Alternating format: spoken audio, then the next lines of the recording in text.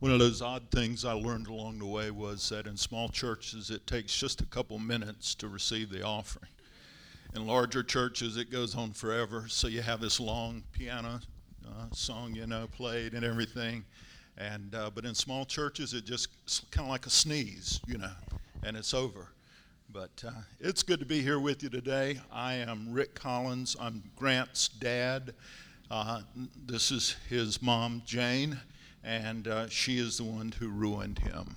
So, made him the man he is. He's at the beach enjoying some time with friends and family, and he asked me if I would stand up and fill in, so I'm glad to be here with you. Is this thing okay? It feels like it's going in and out. Is that me? Fix me. Hey, it's great to be with young people. It's great to preach in jeans. That doesn't happen too often in my league.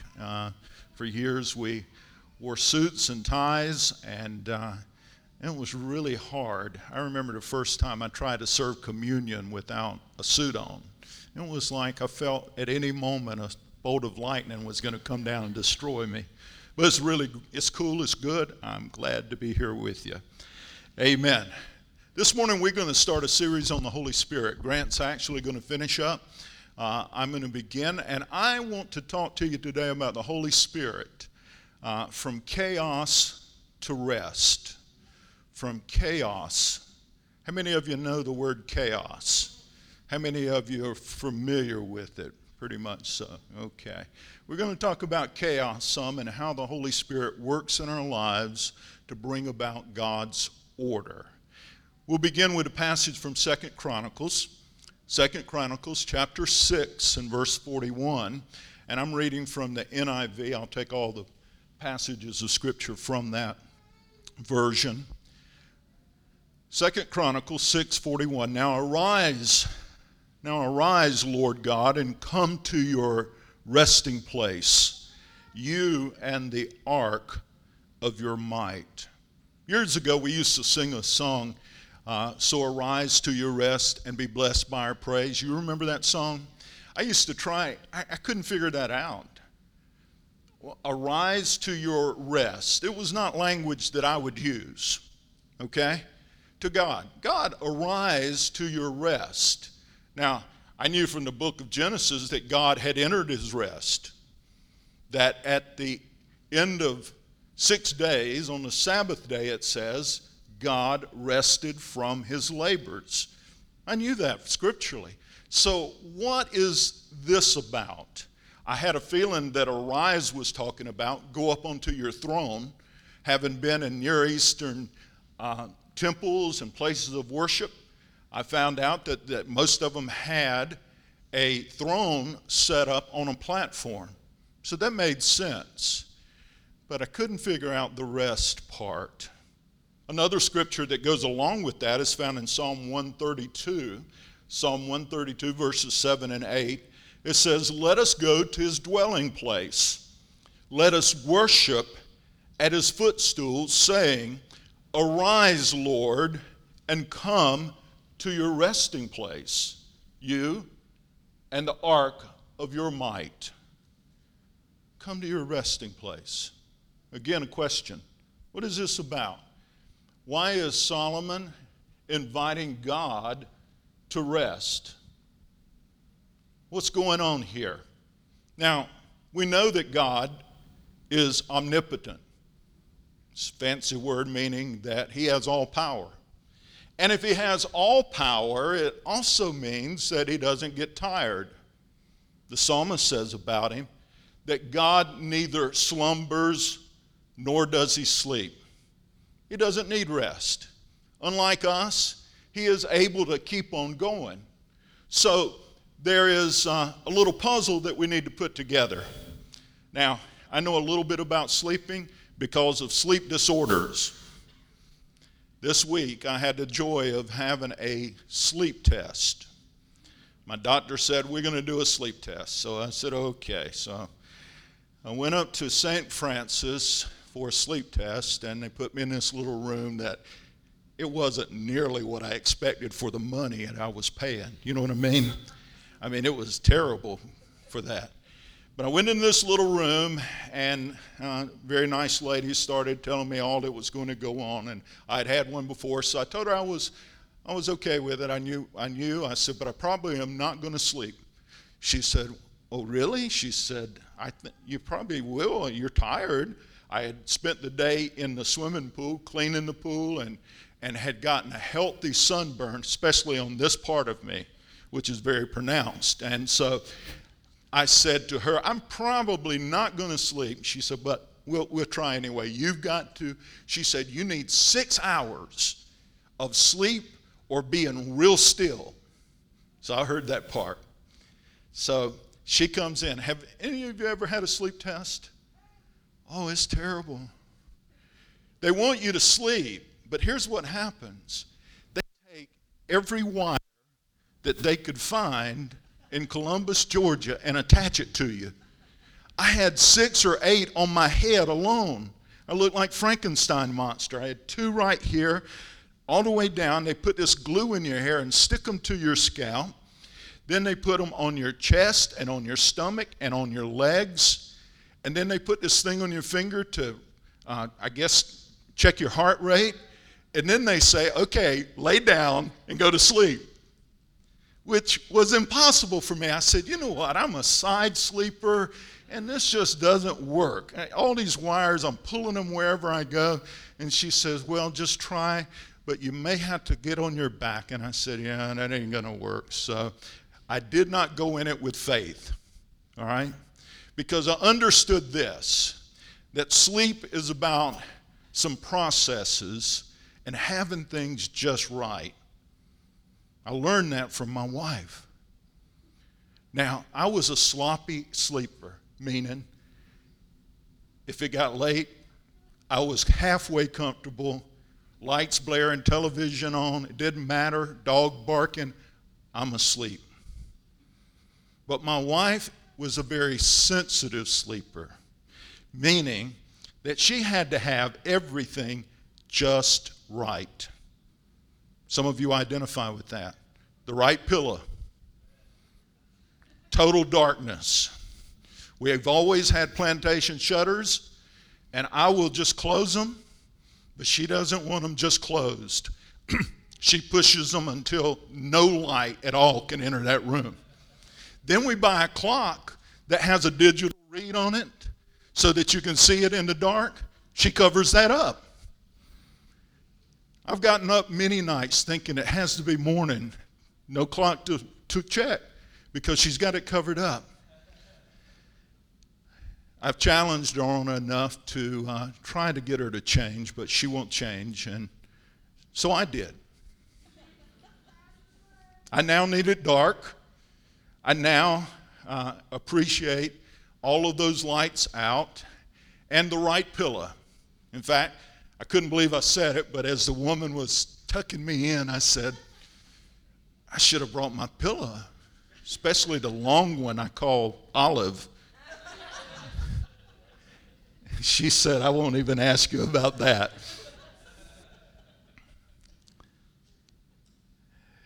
What we need, you see, is in order to go to sleep is order and a process that helps us to rest.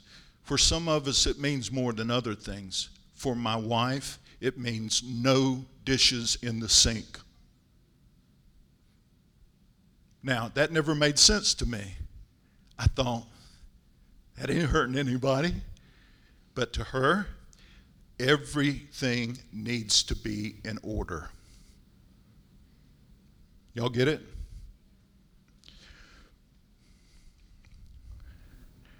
I've learned that lesson, that there's some things that are more than just going to sleep. There's an order that allows us to truly rest. When Solomon invites God to come into his rest, Solomon is saying things are in order. This house is ready. This temple that we built for you is adequate.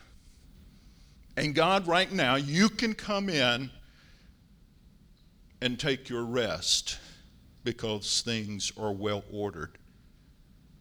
Now, what does this have to do with the Holy Spirit? Well, the first time we see the Holy Spirit at work in the Scriptures is in Genesis chapter 1. It's at the creation account.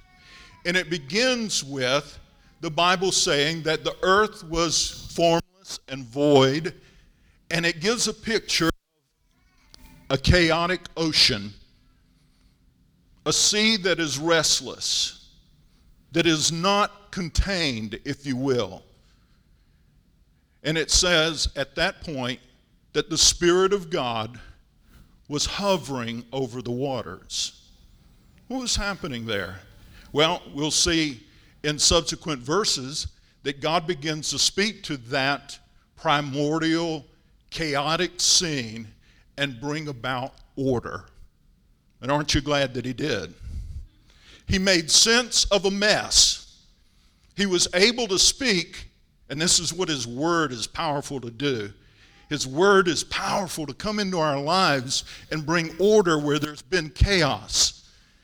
But it begins with the Spirit hovering over these waters, doing this work, because it is the work of creation to bring about God's order and God's way in a world that sometimes is chaotic. That's what Genesis 1:2 is about. So Solomon was saying to God, God, come in here, not because you're tired, but because you're the king.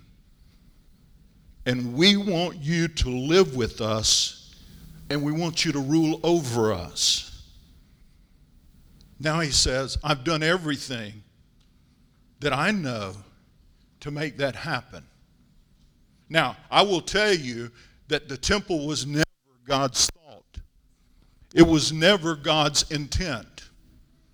No building made with hands was really God's intent. The tabernacle, he was given a very direct order how to build it. But the temple was more Solomon's idea and David's dream. So God is being invited to step into this house and to begin to rule, because everything is in order. That's the way he created the world. At every day of creation, he stops and says, it's good. It's very good. And he ordered it that way because he wanted to live with it and live in it. Can I tell you, God's intentions from the beginning was to build a temple. But it was his kind of temple. No walls. How many of you have ever been outside and you've had that thought, this is the most beautiful cathedral of all? This is the greatest place of worship of all. Look at this. Well, it is. Because it was God's intent to create a world, if you will, a temple, where he could rule from and where everything would be done according to his order and his plan. He did it so that he could live with us, live among us. You know, when David said, I have a nice house, God, I want to build you a house, God says, have I ever asked you to build me a house? And in fact, he kind of laughs and says, what kind of house are you going to build for me?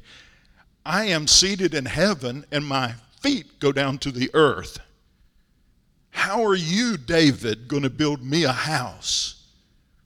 David says, I need to build you a house, God. I feel bad that you don't have that place.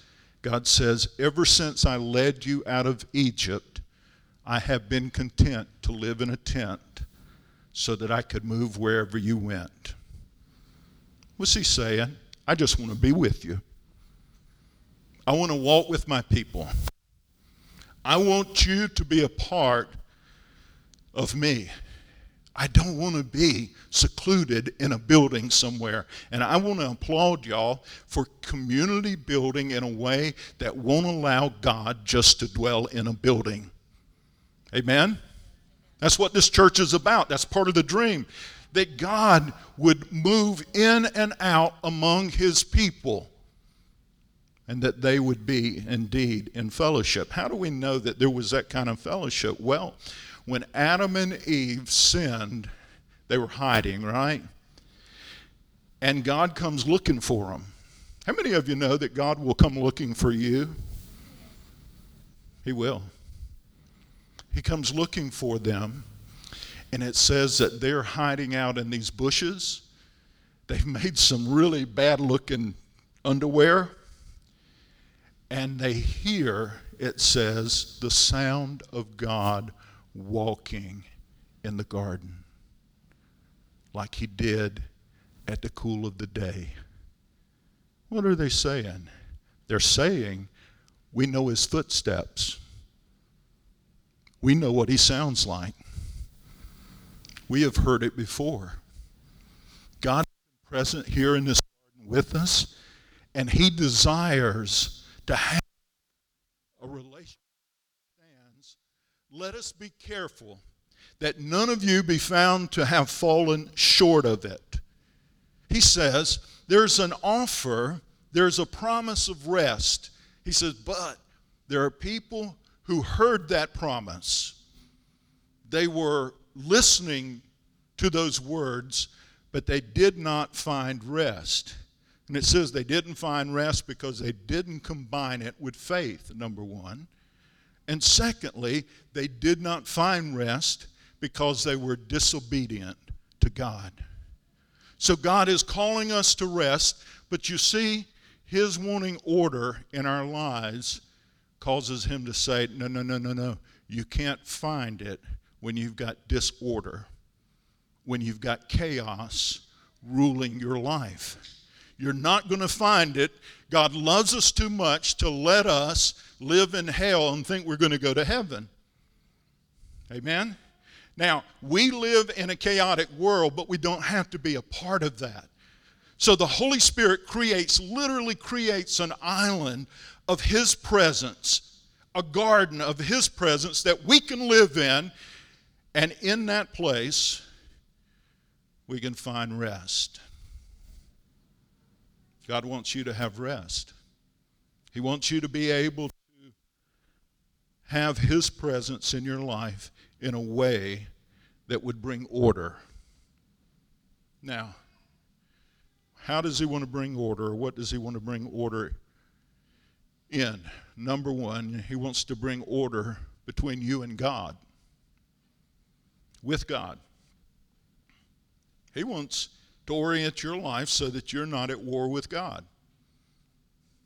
He wants you to understand who God is and who he's not. Y'all know the story of Abraham, and when God says, Abraham, look up. And Abraham looks up, and he says, see those stars? Y'all remember that story? He says, can you count them? And Abraham says, no, I can't count those. Too many of them. Now, at one time, I think that God is saying to Abraham, you're going to have a lot of children. Okay? You're going to be the father of many nations, many people. But I also think he said, that's right. You can't count them, but I can. You see, the Holy Spirit shows us who God is. And in that instance, he's kind of putting Abraham in his place. And he's saying to Abraham, I'm God, you're not.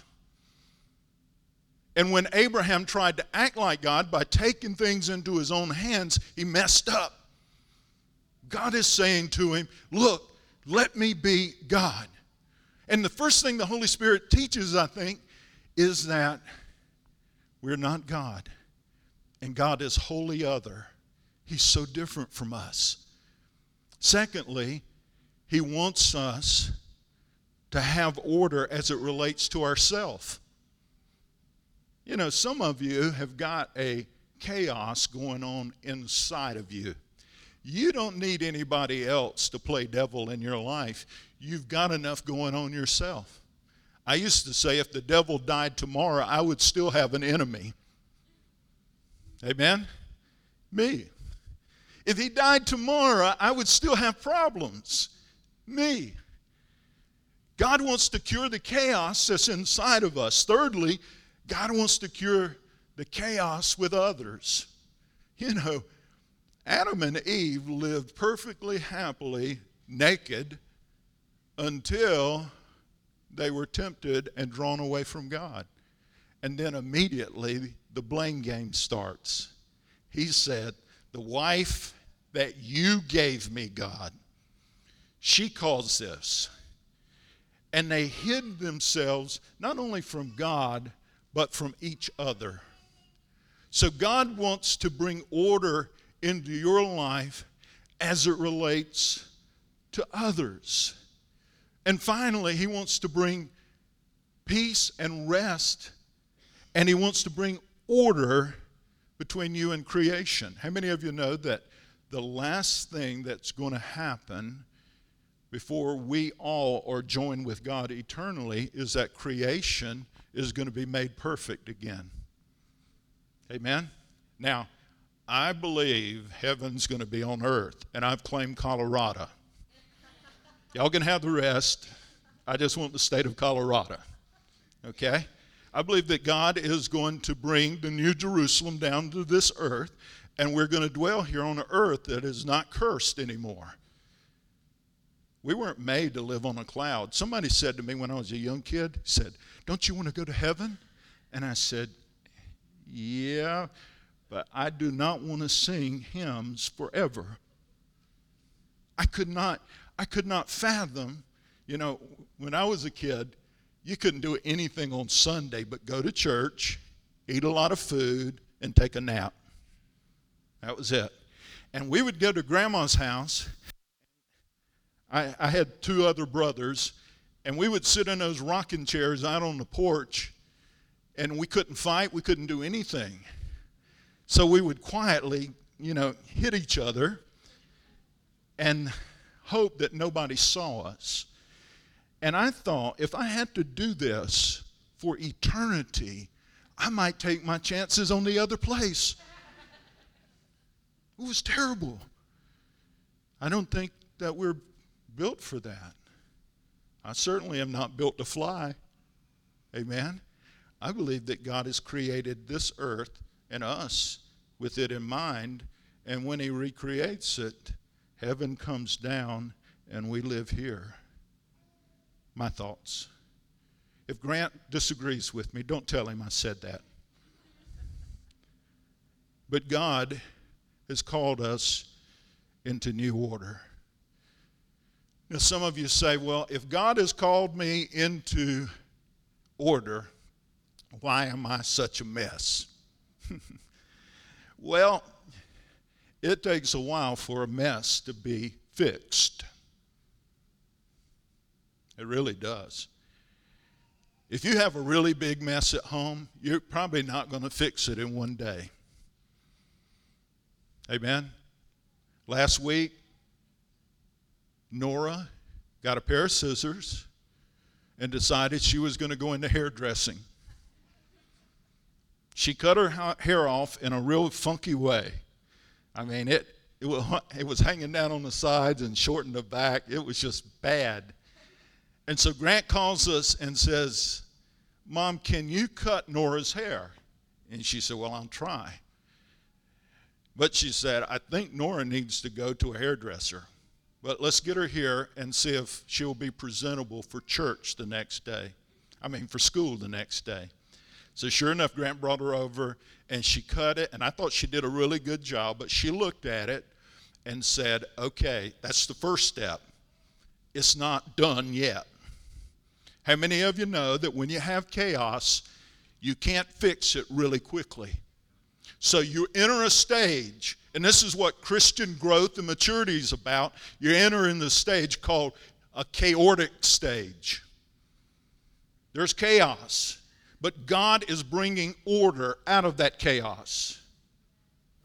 Amen? Lauren, when you plant a garden, when you plant a beautiful yard, you know this, that at some point you're going to have to take something up and move it to a better place, because the place you put it doesn't work for that plant.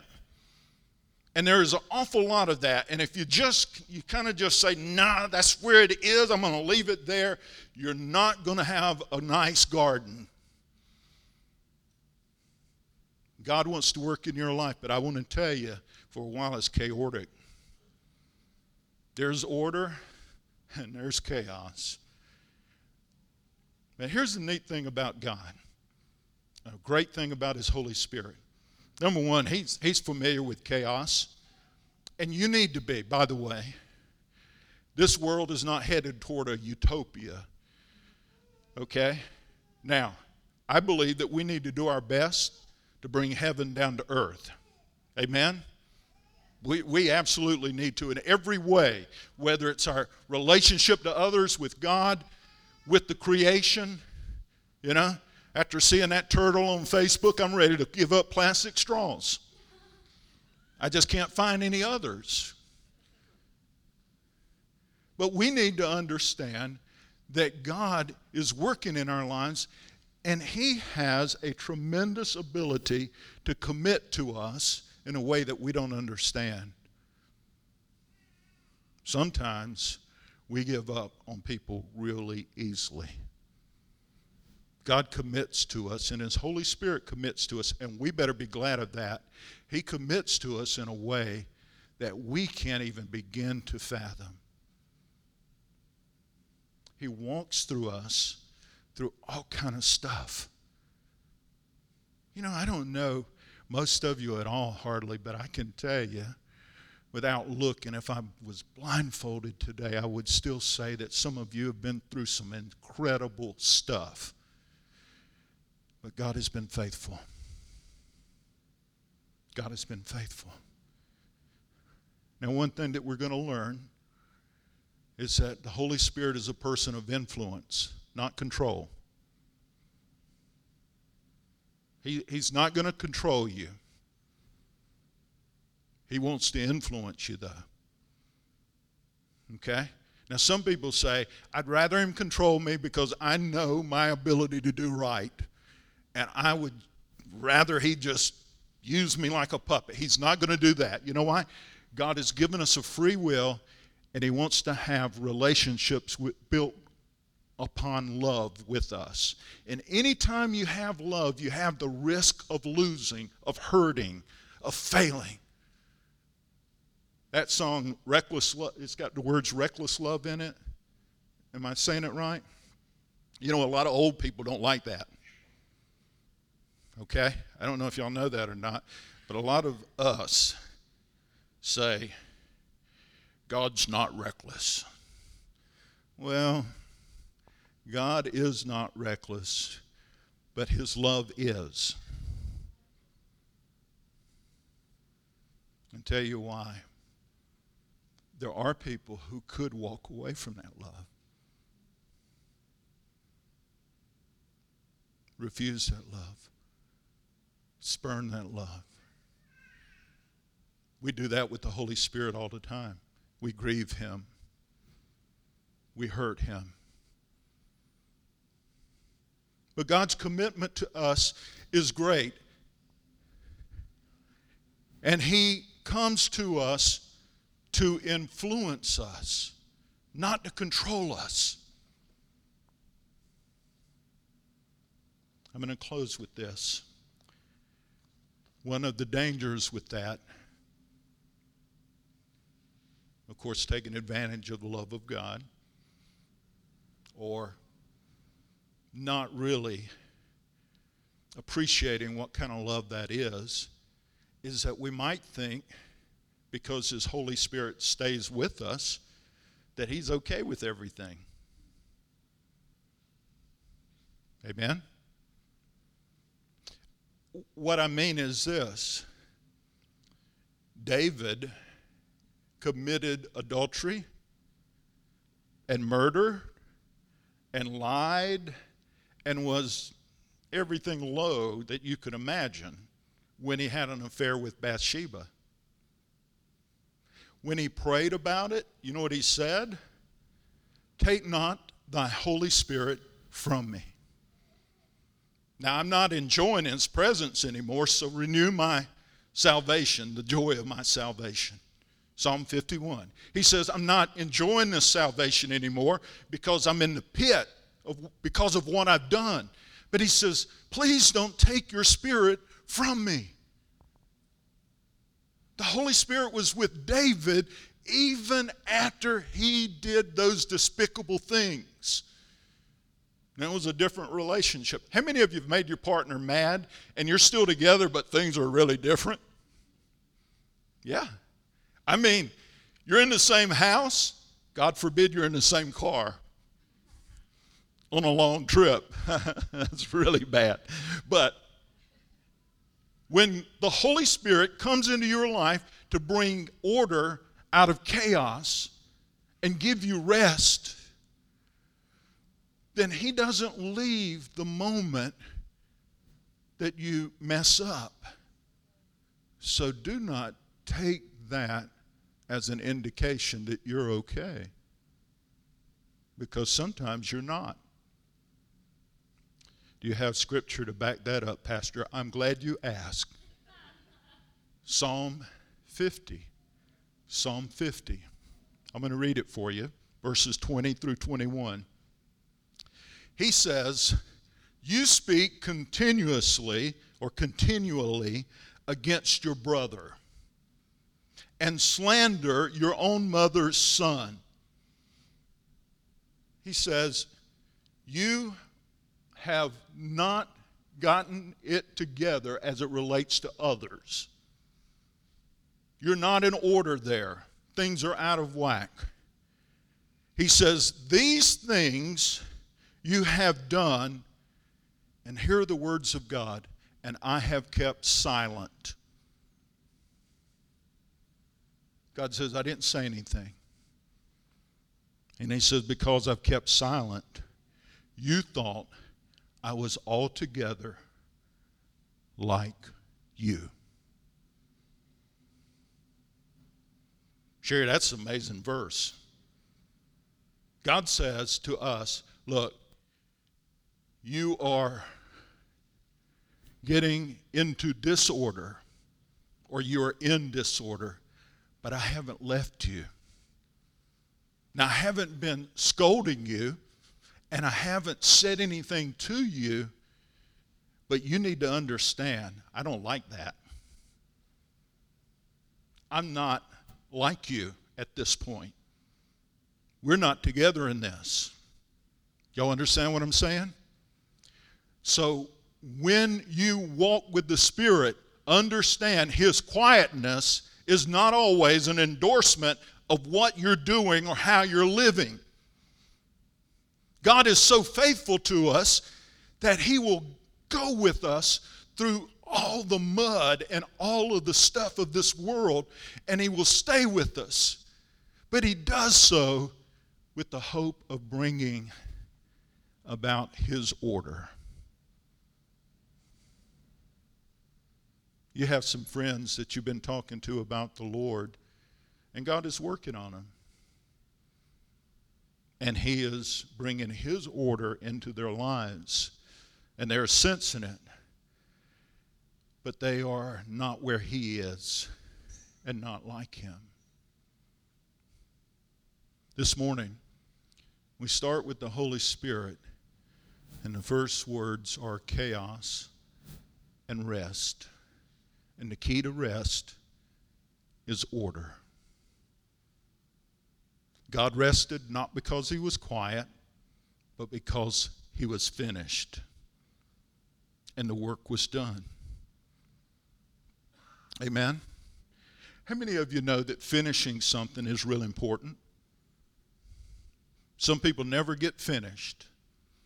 I used to counsel a lot in church, and when I talked with a person that was suffering from depression, you know, part of it was spiritual counseling, but then I would get to the practical elements, and I would say to the person, you know what, are you exercising? No, I'm not exercising. Well, first of all, let's get outside and let's do something. Number two, let's finish something.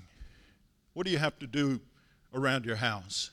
Well, I need to paint. I said, okay, paint the bathroom. Well, the whole house. No, don't try the whole house. You're going to get depressed again. Do the bathroom. Why the bathroom? Because it's small enough that you can finish it. You can walk in and you can feel good because it's in order. You understand that? God is calling us into a new order, ordered by His Spirit. And when we achieve that, we begin to find that rest that He has promised us. It's a process. And it takes your yielding to the person of the Holy Spirit. I believe more than ever before that we're being so distracted that we can't hear the voice of God as we need to. And God is calling you to find that rest. And the only way that you can is by letting Him order your steps, by letting Him bring order to your insides. Amen? So the first words are chaos to rest, brought about by order. God. Now there are a lot of metaphors for God, and I'm going to close with this. But as you read through the Bible, you see all these pictures of God and who He is and what He is. My favorite happens to be that He is a faithful gardener or vineyard dresser, according to Isaiah 5. And He wants to bring order to this beautiful place that we call our lives. I said a little bit ago that God has to sometimes start over with things. He has to move things around. But He will do that to bring about His purpose in your life. I told Grant the other day, I said, you know what? I'm going to try to find somebody to plow us up a garden back here. We're going to create a fall garden, and we'll just grow green vegetables to start out with, cold crops. But a neighborhood garden, because not only because it's good eating those collards in the wintertime, but because it's reflective of God's work in our lives of bringing order out of chaos, of taking something that is wild and bringing something that is good. This morning, if you are going through chaos in any way, I'm going to ask Sherry, and I do appreciate her ministry here, and kind of being the mother in the house. You got a lot of kids, you know that? But I'm going to ask her to come, and our musicians, if that's your pleasure, and to pray. But if you are in need of the Holy Spirit ordering your life, if you need to yield to His presence in a greater way, then I'm going to encourage you to come out. Maybe there are others who will come to pray, but I'm going to encourage you to come up today and just yield yourself. You say, well, will this fix it? No. If you're in a mess, probably one dose won't fix you. Amen? Now, some people get a really powerful dose, and it seems to fix them, but honestly, it just sets something in motion that they begin to live in every day, and they're renewed every morning. Amen? But if you're here today and you're honest enough with God to say, you know what, I need fixing, and I'm just yielding once again to the voice of the Spirit, and I'm saying yes. And God, would you fix me? Jane, would you come up, hon?